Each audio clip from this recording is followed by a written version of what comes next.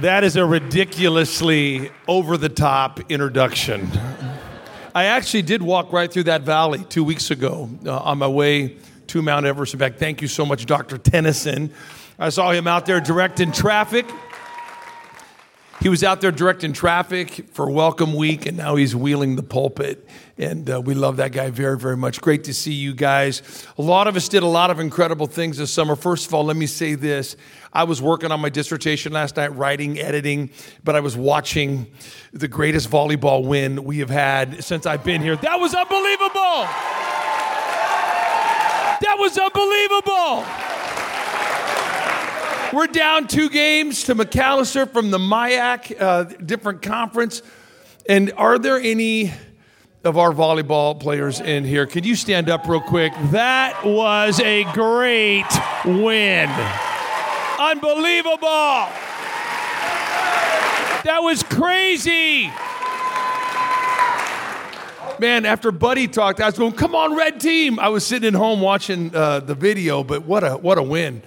Come back and won that 3-2, and there's so many. I know I start naming teams, and I'm going to get, you didn't name us. I'll try to get to everybody, but I just thought girls volleyball, that was fabulous. And the fans, I could hear you screaming on the live stream like crazy for that game last night. So great stuff. But this summer, a lot happened, a lot of great stuff. I had the privilege of going all the way to the bottom of Mount Everest, not the top. I went to the bottom of a mountain, climbed all the way to the bottom of a mountain. And it was pretty cool, but it was second cool to this. This, to me, was the coolest thing that happened all summer long. Watch the screen.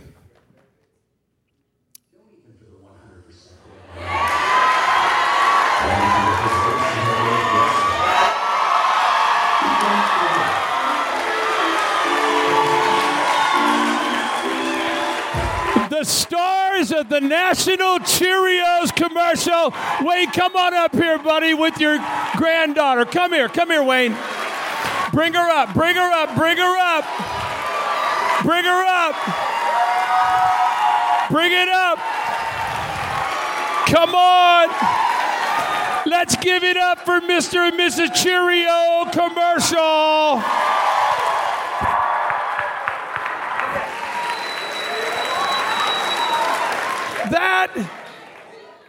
That's crazier than Mount Everest. I'm with you. You're a star. The National Cheerio. How did that happen, Wayne? I belong to an agency. I got an email that said they were looking for a grandfather with a 4 to 5-year-old granddaughter. I emailed back and said, I have one of those. And we went to the audition, and we were one of like 50 different pairs of granddaughters, grandfather. Most of them, it wasn't their granddaughter. So the girls and grandpas about my age auditioned, and then we were called back. And when we went to the first audition, they really liked us. They said, the gal who auditioned said, if it was up to me, I'd just pick you guys. So it was really great. And then we went, then we got the notice. We were chosen, and we went to the filming, and here we are. Well, okay, introduce. So you auditioned by just eating Cheerios and lots of breakfast, which is cool, but introduce to us the real superstar of that commercial. So this is my granddaughter, and if somebody could get a picture, my wife couldn't be here today because she's in Colorado, it would be great. She would love a picture.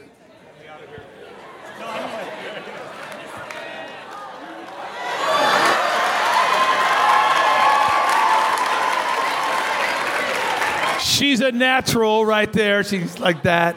I feel like I was in the commercial. That's the closest I've gotten. Okay, so her name is what? Jocelyn. Jocelyn. And my only daughter's name is what? Jocelyn. That's my daughter's name. Oh, is it? Yes, Jocelyn. Graduate of NCU. Wow. So what did you think about being in the commercial? I don't know. I don't know. Do you like Cheerios? Yes.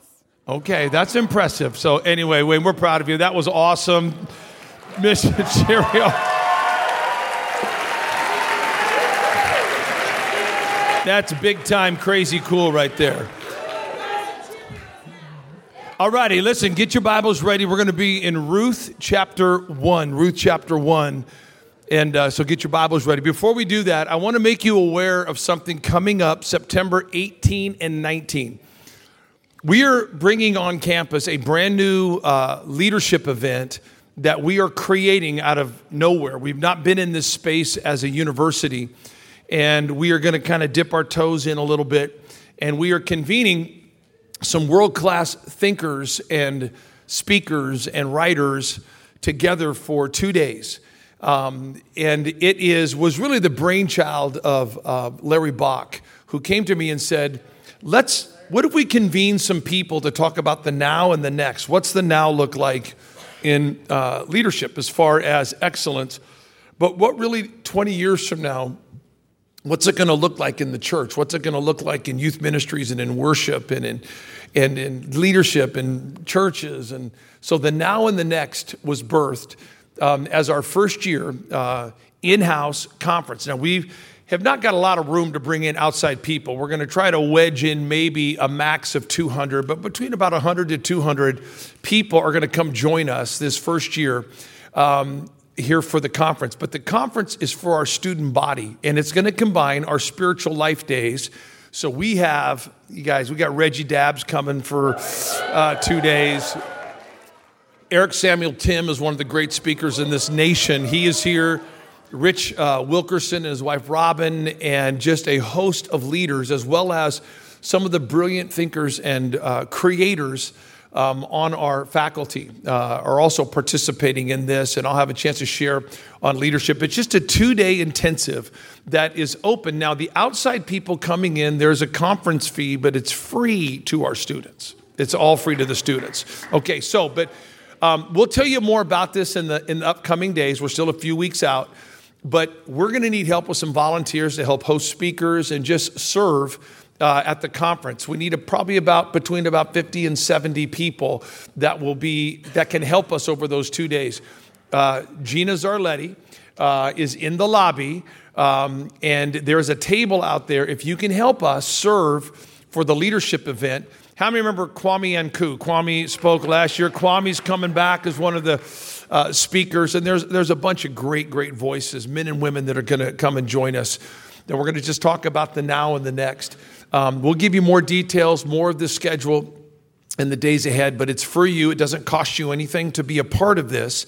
But we need some help with some volunteers. So if any of our student leaders want to help us, there's a table out there, and you're going to get a chance to rub shoulders maybe with some great leaders and to help serve as well. So go out to the table today, find Gina, and get that set up, if you will. Amen. I loved having our guest yesterday, Buddy Cremines. He did a great job. You responded well. Roy is still in bed today, probably from running around here. He's still pretty wiped out. I started calling him Troy yesterday too, because he didn't quite get it right. But amen. Take your Bibles, if you will. We're going to be in Ruth chapter 1. You know, it's crazy about the mountain. I climbed to the bottom of a mountain. That's kind of my new way of phrasing this. We got to about 19,000 feet. We were kind of gasping for air. Some guys were bleeding out of their nose and some blood in some other spots, and it was just a tough time. We got elevation sickness. And I really didn't understand that you can get sick from heights like that. And, you know, we talk about vision all the time and dreams. And one of the things I wrote down, I haven't developed it fully, but this idea of vision requires elevation. And you have to literally go to a higher place to see things differently. You can't stay in that same location and have vision. You literally got to go to a different elevation in your life, and you got to push your mind and body places that it's never gone before. And that's what happened to me. I'm turning 57 here in a couple weeks, and I have never pushed the body the way I did. And on the way down, it was a little more dangerous. I think I told the incoming freshman this at orientation. I thought I broke my leg. On our second to last day, we had about an hour to go to reach this one village. We've been hiking for about 9 hours. And I was standing next to Paul Herkman, and I stepped down this little rock, and my ankle went into this crack, and it popped, went down. I thought I snapped my ankle. We still have 8 hours of hiking the next day. So it took us about 3 hours to go, or 2 hours to go the next hour. They're kind of helping me like a soldier down the mountain. I've sprained my ankle before. And I knew that this was a nasty sprain, and I knew what was going to happen. It was going to get a big old fat knot on the side of my leg, and it was going to turn purple. And the next day would be impossible to go 7 hours down this mountain. It was so steep on these weird rocks. So I said, I've kind of screwed up the trip for everybody. So we get to the tea house, and these Nepalese pastors who were with us, they were our guides. He says to me, take off your boot. We're going to do treatment. Now I go, treatment? What kind of treatment are we talking about here? So I take off my boot, and I got this big knot on my leg, and I put it up on the table. And this guy and his buddy disappear into the woods. We see him go outside through the glass, and they disappear into the woods. And they reappear, and they got these huge bushes with them. They've cut them down. And quite frankly, it looked like marijuana. It looked like pot. And I said, wait. Is this treatment going to be on YouTube? Are you going to post this treatment here? Because I'm a university president here. What's going to happen? What are we doing here? And I said, is this going to be some kind of aromatherapy treatment? What's going on? So I'm not a connoisseur of pot. I can't really distinguish it from 20 feet away. It was green and leafy. And they got near to me, and I realized it wasn't pot. It was nettles. Nettles. Anybody ever grow up in the Pacific Northwest or somewhere where you're going through the woods, there's this green bush, and you bump against it, and you get like 1,000 stings in the leg. It's called nettles. So these guys brought this out of the mountain. They put my big foot up there with this big knot, and for the next 10 minutes, they beat my leg with nettles. They're just pounding my leg with nettles. I'm crying, laughing. Everybody's there filming this. I got 1 billion needle stings, nettles from my kneecap to my toes, and these guys are just beating on my leg. And I'm like, this is insane. So what it was is they said this will stimulate your blood, this will loosen your ligaments, and I'm crying. It was stinging that bad. And I woke up in the morning, not a pain in my leg, the bruising disappeared, and I had 0 pain in my leg from being beaten by nettles. Insane. These guys were some coaches from Texas. He goes, man, I coach basketball at this big, huge high school. Can you imagine our star player hurts himself at halftime? We're down there, multi-million-dollar high school, and I say, get your leg up there. We start beating the guy's leg with nettles. I said, does this work on headaches or whatever? I mean, does it work in other places? So anyway, I brought the practice back to North Central, and so I want you to know if you have a little pain, I got a little game for you here. So, but 2 of the days when we climbed the mountain, we had what was called acclimation days. Now remember, if leaders are going to see something from a different vantage point, you have to climb.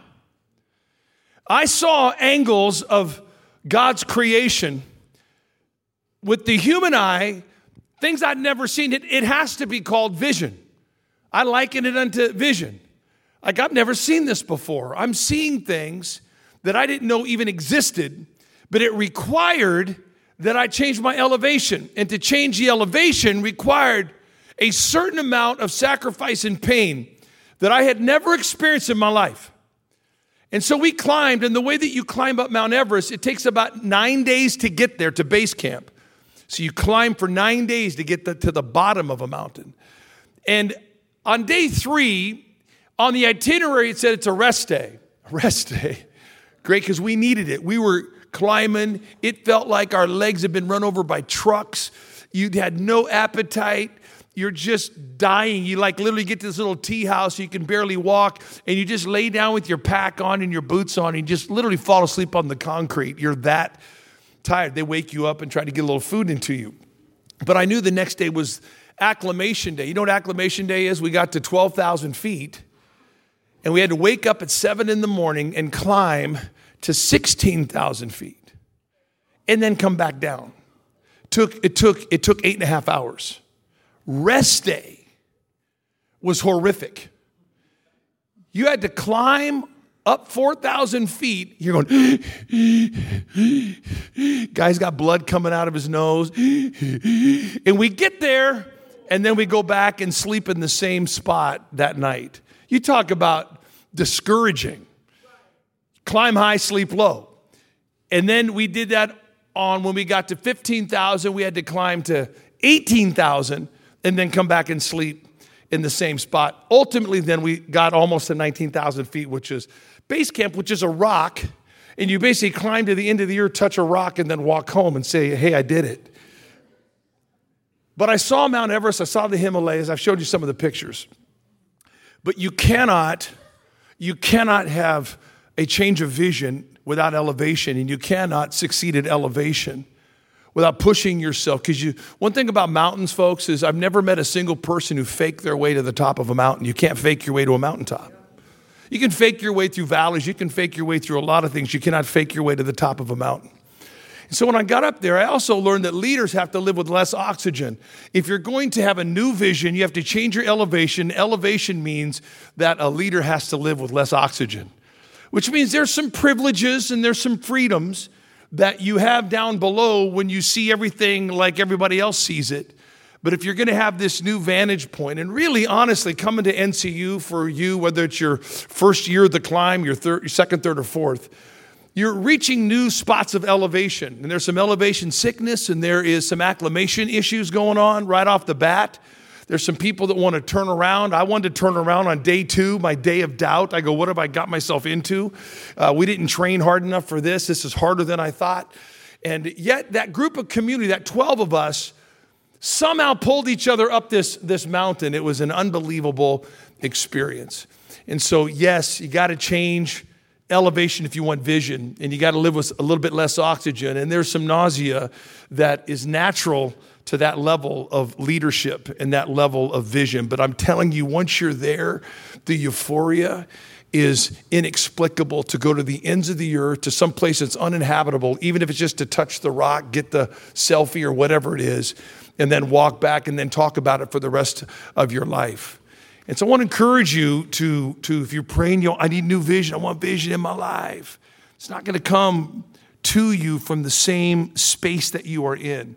There has to be a change of your vantage point in order for vision. I want to talk about Ruth for just a minute. I've probably preached from the book of Ruth as much as I have the book of Romans. I've probably preached this book, different angles. I shared 2 years ago this series of scriptures, but I got some brand new things that the Lord's been depositing into my heart from the book of Ruth. I want to give it to you very quickly. If we could put up on the screen, I'm going to give you some verses. This is beginning at verse 20 through 22. It says, don't call me Naomi. Really, the book of Ruth is really about this lady named Naomi. And Naomi is a woman whose name means delight, but she's about to go through a name change, an identity change midlife, not in her childhood, not her adolescence, but well into her adult life. She's about to change her name, literally go through a legal social name change. She said, don't call me by the name of my birth. She responded, instead, and I love what Buddy did yesterday, when you see the capitalized word, I'll say it. Don't call me, her new name is what? Mara. For the Almighty has made life very bitter for me. God has screwed up my life. Now, do you know how low you got to go to do the math and blame God for your adult life? I blamed God when I was a kid, but as an adult, I pretty much have realized that I'm the result of my own screw-ups. But I have come across people who've done the math and they cannot reconcile the events of their adult life, and they're left with one conclusion: their Creator has somehow flawed their design. And they go through this identity change, this social change. No longer call me delightful, call me bitter. That's my new name. For the Almighty has made life very bitter for me. I went away full, but the Lord has brought me home empty. What is she talking about? If you were to read chapter 1, you find out that her husband, in a time of famine, passed away. She had 2 sons. The 2 sons were not yet married, they'd just gotten married, but had not produced any grandkids. So her husband's dead, but she has her sons, who are really her social safety net in that time. And then lo and behold, before the boys could give birth to any kids, One was married to Ruth. The other was married to Orpah, not Oprah, but Orpah. Both of the sons die. So all three men in her life are eradicated. Her entire future safety net, her entire purpose and meaning has vanished. The husband died first, and then it says 10 years later, her boys died. So then Naomi does the math, and she encourages her two daughters-in-law to leave. She said then Elimelech died, and Naomi was left with her two sons. The two sons married Moabite women, one Orpah, the other Ruth. And then it just says 10 years later, both of the boys died and left her with no sons and no husband.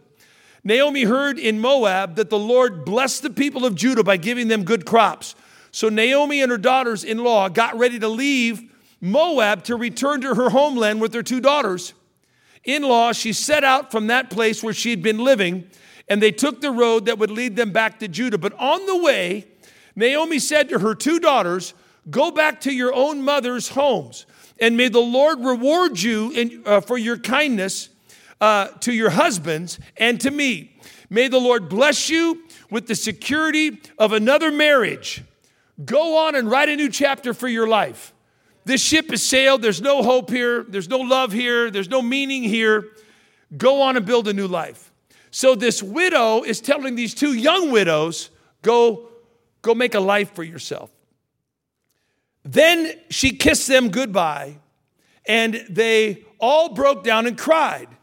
"No," they said. So both Orpah and Ruth said, "We're not leaving. We're not taking the plan. We're going to stay with you." So then Naomi doubles down on her pain and says to the women who say, "We want to go with you." But Naomi replied, "Why should you go on with me? Can I still give birth to other sons who could grow up to be your husbands? No, my daughters, return to your parents' homes, for I am too old to marry again. And even if it was possible and I were to get married tonight and bear sons, what? You're going to wait for them to grow up and refuse to marry someone else? Right. No, of course not, my daughters. Things are far more bitter for me than you know, because the Lord himself has raised his fist against me." And again they wept together, and Orpah kissed the mother-in-law and said, "See ya." But Ruth clung tightly to Naomi. "Look," Naomi said to her, "your sister-in-law's gone back to her people and her gods. You should do the same." So Naomi doubles down on her pain. The women are trying to love her, but the pain pushing back is colliding with the love that's pressing in. So love and pain collide. That's the world that we live in right now.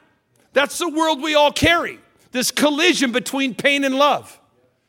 And at some point, this collision becomes volatile in communities, in families, in people's relationships, where someone's trying to love that person in their pain, but the pain inside pushes back against the love that's pressing in. And something has to give. Orpah gave it one shot. That's like a lot of churches in America. They give it a shot. Hey, I tried to love you. I tried reconciliation. I tried to help. Obviously, you don't want it. I gave it a shot. I'm out of here. Don't ever tell me I didn't try. But the Lord has not called us to try it once. Okay, we don't love the poor once. We don't try to reconcile once. We don't give it one shot, one sermon, one prayer. Orpah did. Sadly, she's like many churches in the United States. I gave it a shot. We tried. I'm out of here. Bye. Ruth, though, doubles down on love. And she said, okay, you want to fight pain versus love? Here we go. And so Naomi says, go back. My name is bitterness. There's no life here. I've done the math. God's against me. I cannot reconcile all this theologically. Go back and get a life. I want to live isolated. I just want to be a spinster. I just want to die alone. Get out of my life. Ever had a friend like that? You're trying to love them, And all they do is get back in your mug and try to push you away and reject the love you're offering them. And you realize we got a fight going on. And it's the fight between love and pain. So what happened is Ruth doubles down. Don't ask me to leave you and turn back. Wherever you go, I will go. Wherever you live, I'll live. Your people will be my people, and your God will be my God. Wherever you die, I'm going to die, and there I will be buried. May the Lord punish me severely if I allow anything but death to separate us. And here's the verse. When Naomi saw that Ruth was determined to go with her, she stopped asking her to leave. At some point, the love has to be more powerful than the pain. At some point, when love and pain fight with one another, when pain sees the determination of the gospel, when pain sees the determination of the kingdom, trust me, friends, pain will kneel to love. But it won't kneel to love after one shot. It's going to raise its voice, it's going to manifest, and pain is real. But I'm telling you, love is more powerful than pain. And she said, I'm going to go where you go. Very quickly, here we go. I've only got about 2 minutes. Naomi then travels to Bethlehem. So the two of them continued on their journey. When they came to Bethlehem, the entire town was excited for their arrival. Is it really Naomi, the women asked. They'd heard her story. Very few people have a husband die and their 2 adult sons die. So her pain made her famous. Her pain made her famous. Don't let your pain make you famous. Well, it's very easy to live in the fame of your pain. And your story, they'd heard about her, and sometimes any attention is wonderful attention. We've heard about your crazy life story. And she said, yeah. So she was in a new place called Bethlehem, but she herself was not new. Just because you're in a new place doesn't mean you're a new person. You're in a new place called North Central. Doesn't mean you're new. Doesn't mean I'm new. Because Naomi in the new place still proclaims her old pain. She says, don't call me Naomi. She's already in Bethlehem. Instead, call me Mara, for the Almighty has made life bitter for me. I went away full, but the Lord has brought me home empty. Why call me Naomi when the Lord has caused me to suffer and the Almighty has sent such tragedy upon me? She's in a new place, but she's still the old person. Not transformed yet. Geography doesn't transform you, doesn't transform me. I could be on Mount Everest in this place. I could be in my apartment. I could be in the library trying to do my paper. The new place, the new season doesn't automatically create the new person. So she's still living in it. And she's using her platform to preach her pain. Now, I agree 100% with Buddy yesterday. Psalms is the pouring out of my pain in the context of God's kingdom to heal. Let's get our musician to pop up. We got 120 seconds. Here we go. Don't use your platform in life just to preach your pain. Okay? Just because you're in a new season, new place, new start, doesn't mean you're a new person yet. Okay? So she was using her platform for pain. So here's where this thing culminates. Ruth walks with this woman to Bethlehem. I love what it says. Put the verse back up there. It says here, okay, keep it up there. Mara, the Almighty has made my life bitter. I went away full. So Naomi returned from Moab, accompanied by her daughter-in-law, Ruth, the young Moabite woman. They arrived in Bethlehem in late spring at the what? Beginning of the barley harvest. Look at this. That's the last verse in chapter 1. Chapter 1 is like the book of Job. Outside of the book of Job, it's probably the most catastrophic series of stories that leaves you kind of speechless that somebody could go through this kind of chaos and survive. And you almost don't even blame her. And yet at the very end of the chapter, the Lord slips in a new beginning. He just slips it right under the door. Beginning. The worst story, the worst chapter outside of Job in the Bible, it ends with a beginning. And that's the grace of God. He always is helping people find footing with a new start, even in the darkest story. So North Central is a beginning for you. It's giving you a shot to not simply be in a new place, but to become a brand new person in the new place. Don't spend the rest of your life preaching your pain. Okay? You preach redemption. Your pain is the testimony that triggers hope in other people, not despair. You can't just, hey, call me Mara, my life's screwed, jacked up, God's against me. That's my story. That's my new identity. I lead with that in every setting. I lead with my bitterness and my pain instead of leading with your testimony. So here's how the whole thing ends. As you know, Ruth is coached by Naomi on winning the heart of Boaz, and she gets married again. And when the baby's born in chapter 4, here's where it ends. Put it up there if you can, the verse. So Boaz took Ruth into his home, and she became his wife when he slept with her, because that's what husbands and wives do, folks. The Lord enabled her to be pregnant. She gave birth to a son. Then the women of the town said to Naomi, these are Naomi's homies. These are her friends. These old ladies are going, praise the Lord. They see this lady with the baby, kind of grandma. Praise the Lord who has now provided a redeemer for your family. May this child be famous in Israel. May he restore your youth and care for you in your old age, for he is the son of your daughter-in-law who loves you and has been what? Better than 7 sons. I am a dude, so I keep a journal. I guess diaries are journals. So here's my journal. I wrote in my journal when I was 16 about the aspirations of my life. Just like Naomi probably said, I want to get married one day, have 2 sons. And then it was all taken from her, and she loses it. She lost the hope and the dreams that were in her diary. But she allowed all of that life to pass through grace and through the Lord and the kingdom. And she was trying to tell her story before God was finished with her story. Now watch this. It's very easy to preach our pain and we start telling our story while God is still writing our story. So be careful. Don't describe your life yet as a complete finished volume, as a story that's complete. My name's Mara. I already got it figured out the rest of my life. I am bitterness. God's against me. I've dialed it in. That's who I am. Really? No, God is still writing my story, your story. And when God wrote her full story, watch this. What God did with her pain and her losses ended up being better than her dreams. Now watch this. We all have dreams for our life.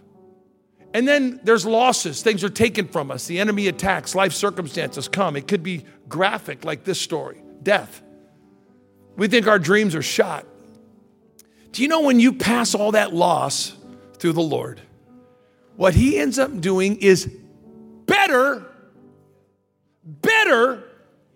than 7 sons.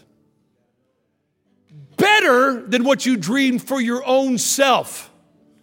What God ends up doing with your life if you give him time to tell and write the whole story instead of closing the book early on your life.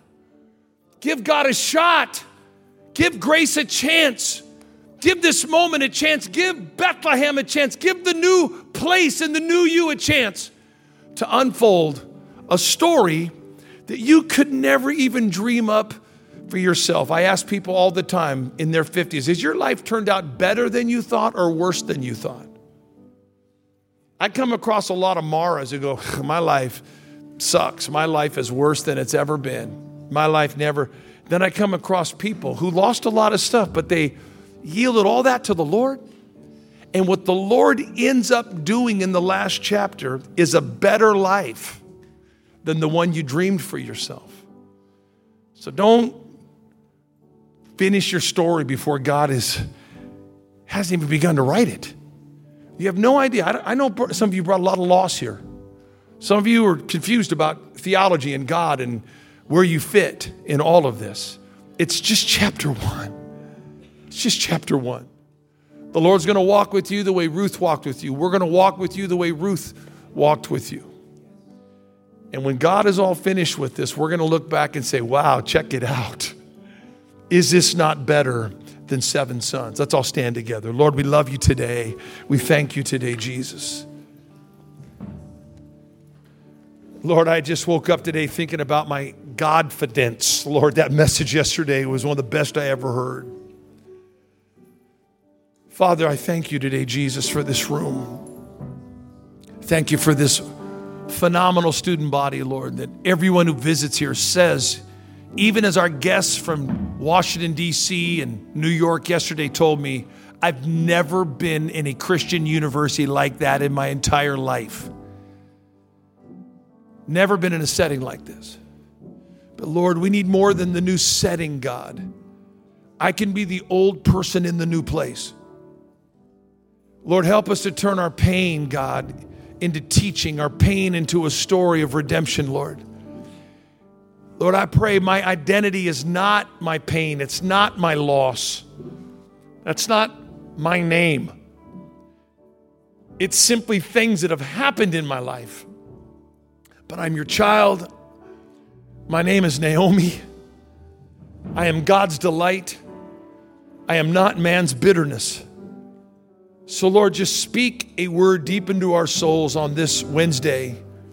Lord, as we go into a time of prayer for this next 50 minutes, Lord, for those who can stay, I just pray be rich. For those who need to go now, Lord, I pray blessing upon their life. Help them carry this in their heart forever, Lord. Forget the sermon, forget the preacher. Don't ever forget the story from the Bible.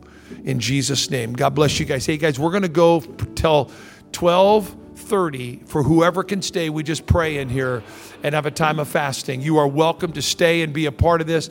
I know faculty has many meetings. Any of the faculty that can stay for a little bit can be up front to pray. But let's just turn this room into a prayer room, friends, for the next little bit. God bless everybody.